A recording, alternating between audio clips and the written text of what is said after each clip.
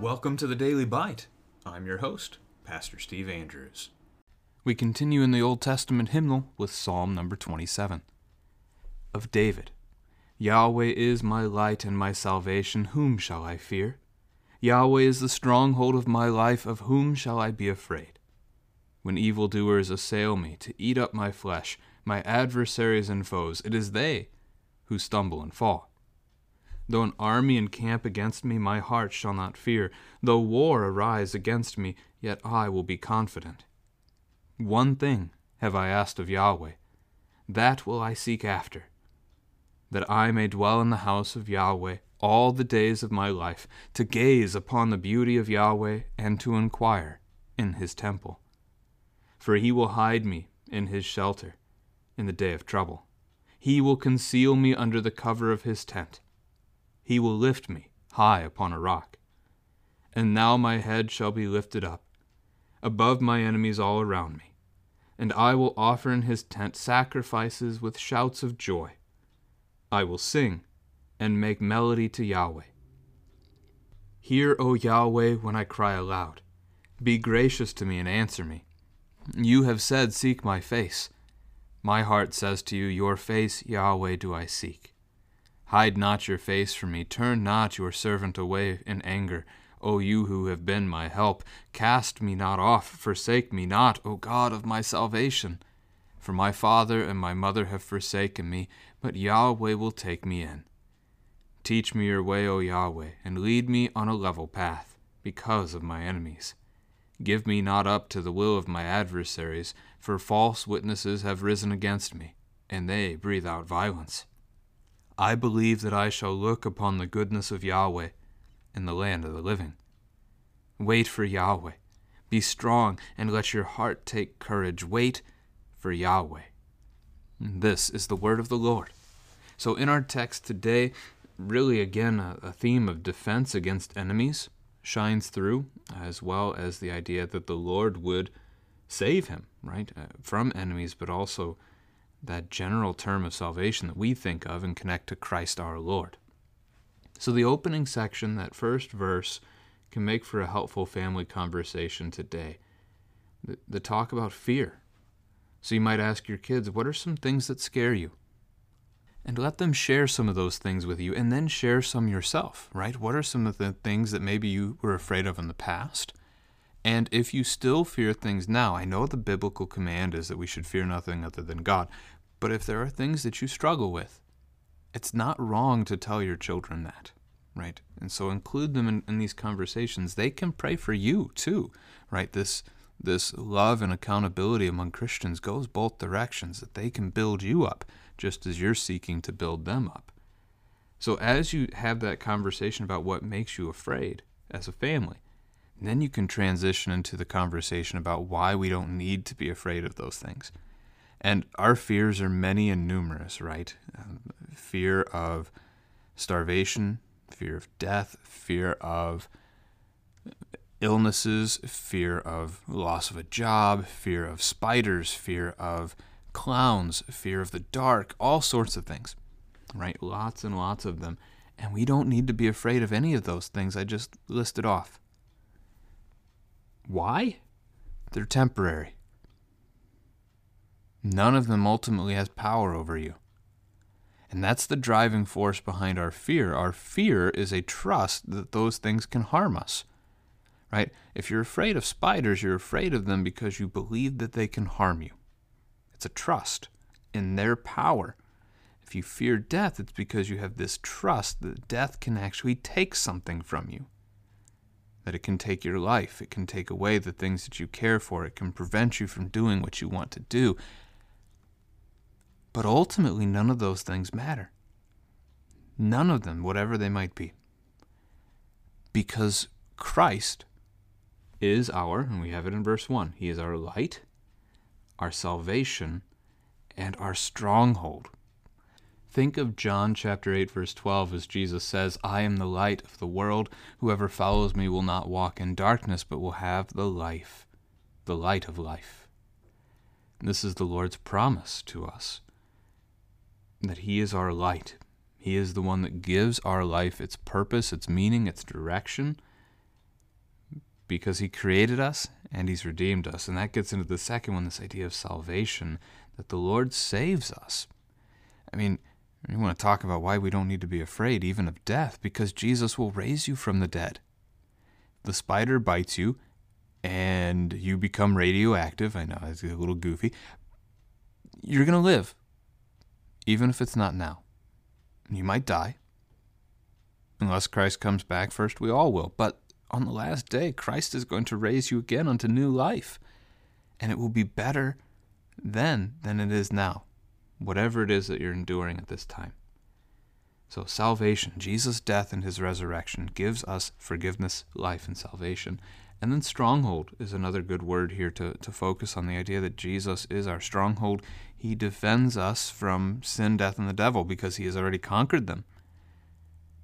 You've got an Ephesians 6 passage, armor of God, that's helpful here. Shield of faith that extinguishes the fiery darts of the evil one, something like that. But this is a good family conversation point. So verse 2 gets into this idea of God defending him against the evildoers who would harm him.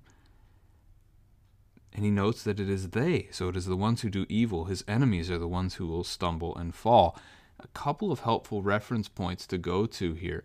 One would be Romans chapter 12, verse 20. If your enemy is hungry, feed him.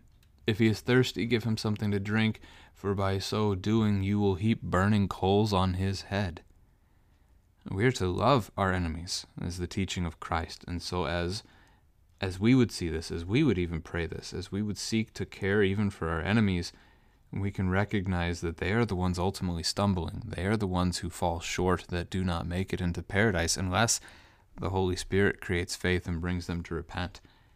The other verse to keep in mind here would be 1 Peter chapter 2, verse 8. I mean, there's others as well, but it calls Jesus a stone of stumbling, a rock of offense. They stumble because they disobey the word, as they were destined to do.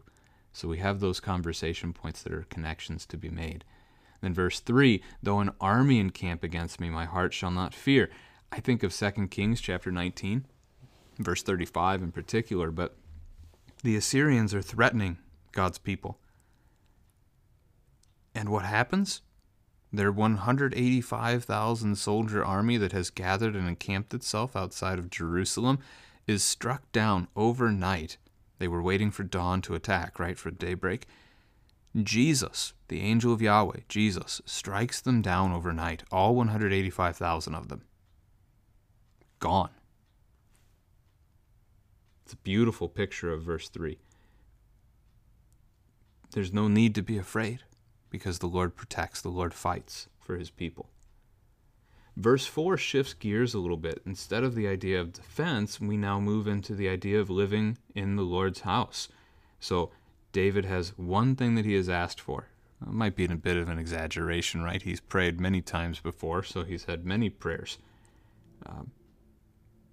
And here, what he's asking for, what he's highlighting in his prayer, is that he would be able to live in God's house, to dwell in the house of Yahweh all the days of my life. He wants to live in that house.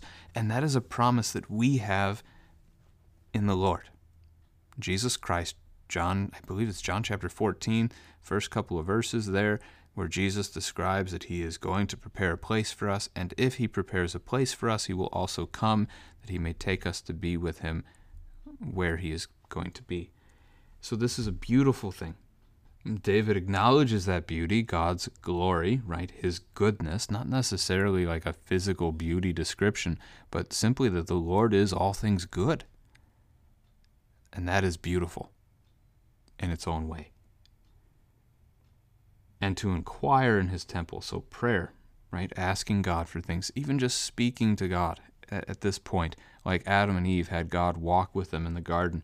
It's another beautiful picture, another image to consider. So this is what, verse 4, this is what David is going to live for. He's going to live seeking after this rather than seeking after all the other things in this life that there are to seek after. He will hide me in his shelter in the day of trouble, conceal me under the cover of his tent, lift me high upon a rock. So 3 images of protection. That the Lord would hide him, right? So if he's hidden, nobody else can find him. If he's in the Lord's tent, then if anyone wants to attack him, they have to get through the Lord first, right? In God's tent. It could be a reference to his tabernacle, but the idea of protection is what he's going for. And then lift high upon a rock, that's the picture of a defensible position, right? If standing upon a firm ground at a higher altitude is going to put you in a better fighting position than the enemy who would be coming from below. Fairly common military understanding. Then verse 6, he's going to be exalted in that victory, so his head lifted up. He's going to offer in his tent, so God's tabernacle, sacrifices with shouts of joy, singing and making melody to Yahweh. That's like yesterday, Psalm 26, verse 6 that we saw. So he's going to be around the house of God, right? He wants to dwell there all the days of his life. So why not start with the house that God has given here in this place? We could talk about the church in that way, that the Lord has promised to be with us where we gather as the church, that he has promised to place himself even within us. When we think about the Lord's Supper, Christ for us, his life, his forgiveness, his love, his word, very good things. Verse 7, hear, O Yahweh, when I cry aloud. It's a reference to prayer, right? When we cry out, we're crying out to God. That's a prayer. Be gracious to me, answer me. So hear my prayer, and in your grace, so asking for the gift, right? Answer my prayer. It's a gift of God that our prayers are answered and heard. And so again, one thing if I asked of Yahweh, well, he's asking something else, right? So heightening, strengthening that verse 4 idea, that's the crucial thing. But here verse 7 is important too. So family conversation could be, how has God answered your prayers? Might be interesting to see how your kids respond to something like that. And also think of ways that God has answered prayers that you have prayed in the past. That can help encourage your children to pray more often. And certainly pray together, right, as the psalm comes to its conclusion a few verses from now. In verse 8, God's phrase, seek my face, that imperative, seek, at the beginning is a plural. So it's a command to creation that we would seek God. And David says that he does, right? So this is good. This is what we ought to do. And as Christians, we can rightly agree with that statement. God has called us to himself. He has caused us to seek after him. And so we do so. We do so humbly because we bring nothing to the table. We have nothing to offer God. But we confess our sins. We repent. We trust in him for his forgiveness, for his life, for his salvation. Hide not your face from me. So that's the idea, right? You think about that. If God's face is hidden, if God is closing and concealing his eyes so that we can't see him, God is omniscient, but beside the point, it would mean God can't see us, right? That's the picture David has in mind here, that God would not see him, that God would not then know his needs. And if God does not know his needs, God would not care for or provide for him. That's the picture David's mentioning. He rightly could turn away in his anger because we're sinners. But David prays that he would not, instead that he would continue to help David as he has already done in his life so far. Cast me not off, forsake me not, O God of my salvation. So calling God who he is, calling God what he's done, the God of our salvation, and we can say the same. My father and my mother have forsaken me is an intriguing statement. Is this just a hypothetical? Like, if I were abandoned by my parents, then God would still care for me. The Lord would be my father. He would provide. Or is this a real thing? It could happen in many ways. Verse 10 could be a statement that David's parents at this point in his life, by the time he wrote this psalm, that they've died, right? They have forsaken him. They no longer care for him because they've passed on. Whereas God the Father is still his father and still cares and provides for him. That's a possibility. Another way to maybe look at it would be even with the idea of David being taken from his father's house and being brought to King Saul to play the harp for him, right? You might remember that from the early times of David's life after killing Goliath, that he's brought into that role to help appease, right, to help soften King Saul, and Saul eventually becomes the one who tries to kill David. So this could be a reference to that his parents gave him over, but God himself, as his father, cared for him. Maybe there's something else even yet unknown to us. Maybe something really happened, that David's parents decided they didn't want anything to do with him. Nothing like that's recorded in Scripture, though. Teach me your way, O Yahweh. Lead me on a level path because of my enemies. So teach me your way. It's a good thing for us to pray as well, that the Lord would give us what we need to know. And he has in Scripture. He has given us all that we need to know for salvation. So we might ask that he would teach us his ways in terms also of loving our neighbor, that we would see the need and that we would be able to help. Lead me on a level path connects back to chapter 26 from yesterday as well, verse 12. The idea here being a way of ease. So his enemies would make life difficult, but God defeats his enemies. God makes his life, I don't want to say easy. That's not the picture here. God makes his life sound, firm. God keeps him alive, right? Verse 12, give me not up to the will of my adversaries. So that would be God allowing his enemies to win, get the upper hand, defeat him, torment him, torture him, maybe. False witnesses have risen against me. David does not refer to a specific enemy in this psalm. So maybe there's one in mind. Maybe he writes this at a time where he has a specific person or enemy army in mind. Or maybe it's just a generic prayer. Again, David as a warrior king, he fought many battles. He had many enemies in this world. Verse 13 and 14 ended on a very positive note. So I believe I shall look upon the goodness of Yahweh in the land of the living. Paradise, right? David here is praising the idea of a resurrection, that we would be with the Lord forevermore. And we do this as well. We look forward to the same thing, that we, with our own eyes, will see our Savior face to face, that he is bringing us to be with him in paradise. Then verse 14, wait for Yahweh. So David was waiting for the Messiah to come, the promise of a Messiah. We are waiting for the Messiah to come again. So David looked forward to the cross. We look back upon the cross, but we also look forward to the resurrection. I think it's fair to say, as we just did in verse 13, David was also looking forward to the resurrection, to the paradise, to the house of God that will never end. Then, be strong, take courage. Why? Because Yahweh's coming.